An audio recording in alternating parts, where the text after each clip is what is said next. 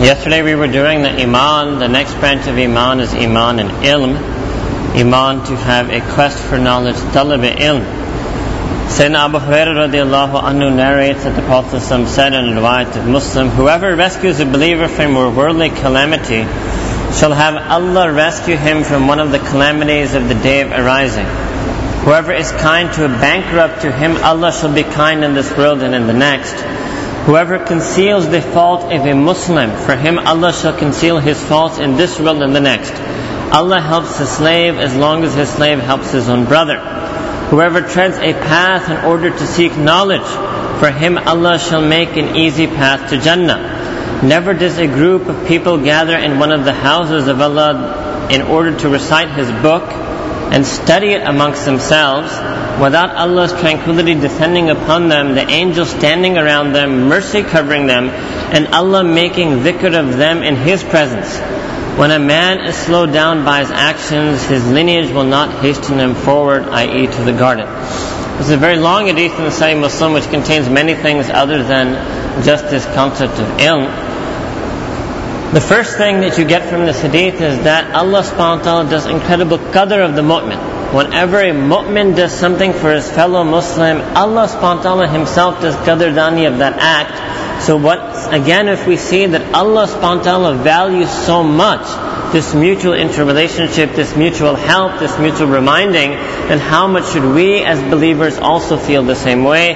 This is why Allah subhanahu wa ta'ala said in the Quran al-Kareem, إِنَّمَا الْمُؤْمِنِينَ إِخْوَةً, that verily the believers, like brethren, are supporting brothers to one another. Mu'mineen, this is an am word. It means every strand and flavor of mu'mineen. If they're inside mu'mineen, they have to view themselves as ikhwa, but that they are brothers and brethren to one another.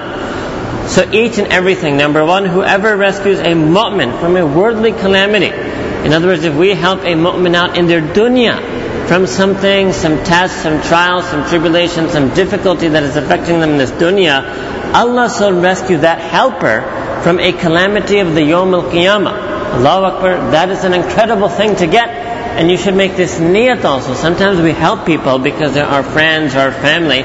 You should have this conscious niyat. Keep this hadith in mind. An additional niyat, in addition to helping that person because he's your buddy or your friend or your whatever, you should add a niyat that Allah subhanahu wa ta'ala, I'm also helping him for your sake. I'm also helping him to earn your pleasure. I'm also helping him to earn this reward that your beloved Messenger sallallahu alaihi wasallam has promised, because I'm needy. I am needy. I don't know how many calamities I've stored for myself in the Yawm al-Qiyamah. I need to find people to help. Actually, this should even motivate action. Then I need to find people to help, so somehow I can make that a means, a sabab or a bahana for Allah Ta'ala to help me. Whoever is kind to a destitute, poor person, to him Allah shall be kind in this world and in the next. Sometimes Allah Ta'ala can give you the thawab for an action in this world and in the next life. Again, this would make us motivate. The asl meaning of this, the Prophet is trying to stimulate, inculcate behavior. Always remember that. Every hadith, every verse is trying to trigger an emotional response. Whoever conceals the fault of a Muslim, this is very important. For him, Allah shall conceal his faults in this world and in the next. And this is our job, to conceal the faults. Faults here means sins. It doesn't mean incorrect views. There's a big difference. Fault here means sin, that if you know that a Muslim committed a sin, you should conceal that fault. You should put a veil over that fault so others may not find out. If you have the ability to do nahyan munkar with him, you can speak to him or make dua for him. If there's any way you can take him out of the sin, you do so. If there's somebody that you know that person goes to his father or his teacher, and you think that if you tell that person, if you inform that person may be able to take them out of his sin. If you have purity of intention and you're sure that that's the only reason you're going, and you say something that is an ishara or the bare minimum that is necessary to do ittila, or to inform that person about the problem that the other one is doing, then you can do that to that extent. However, know that if somebody publicly invites to sin, or somebody publicly invites to an incorrect position, then in that case you're not meant to conceal that mistake of theirs, but what is put out in the public domain becomes public property, and evil that is done publicly must be repelled sometimes publicly.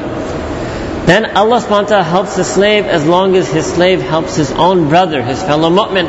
So as long as we are again in a state of madad and nusrat for each other, Allah Ta'ala's madad and nusrat comes down upon us.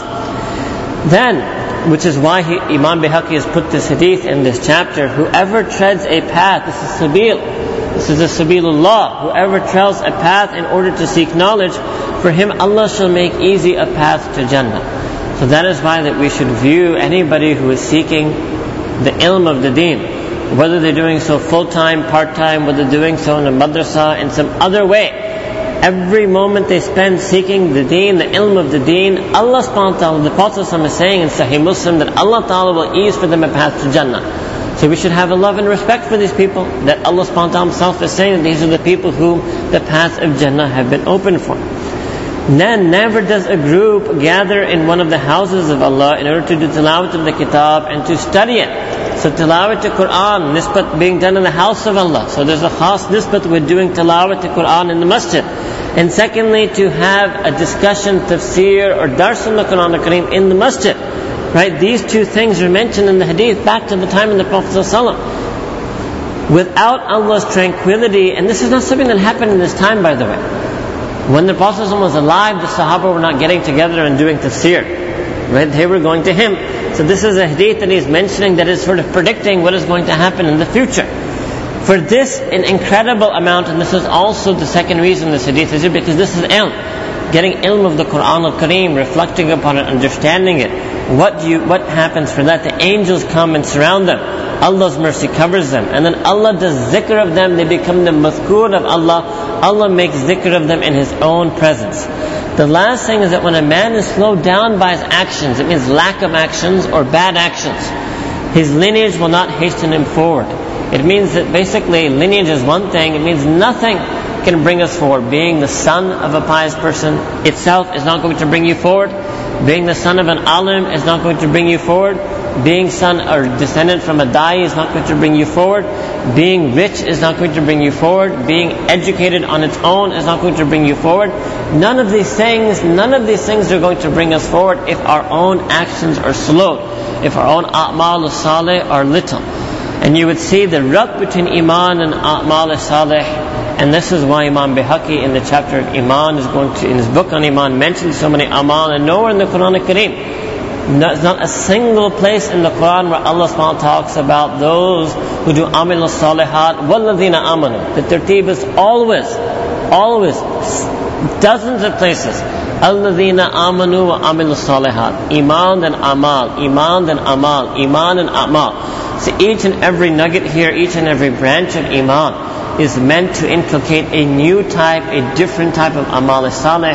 If we are able, inshallah al-aziz, to adorn ourselves with all of the 77 branches of iman that the Prophet mentioned, then perhaps we will be able to adorn ourselves with 77 different varieties of amal as-salih. And Allah subhanahu wa ta'ala in the Quran al-Kareem, either 77 or 78 times, has used this construct, Ya ayyuhalladhina amanu. May Allah subhanahu wa ta'ala make us people of ilm, may people who help our fellow Muslims, may He give us the jaza and the thawab for that. Wa akhir da'wana alhamdulillahi rabbil alamin.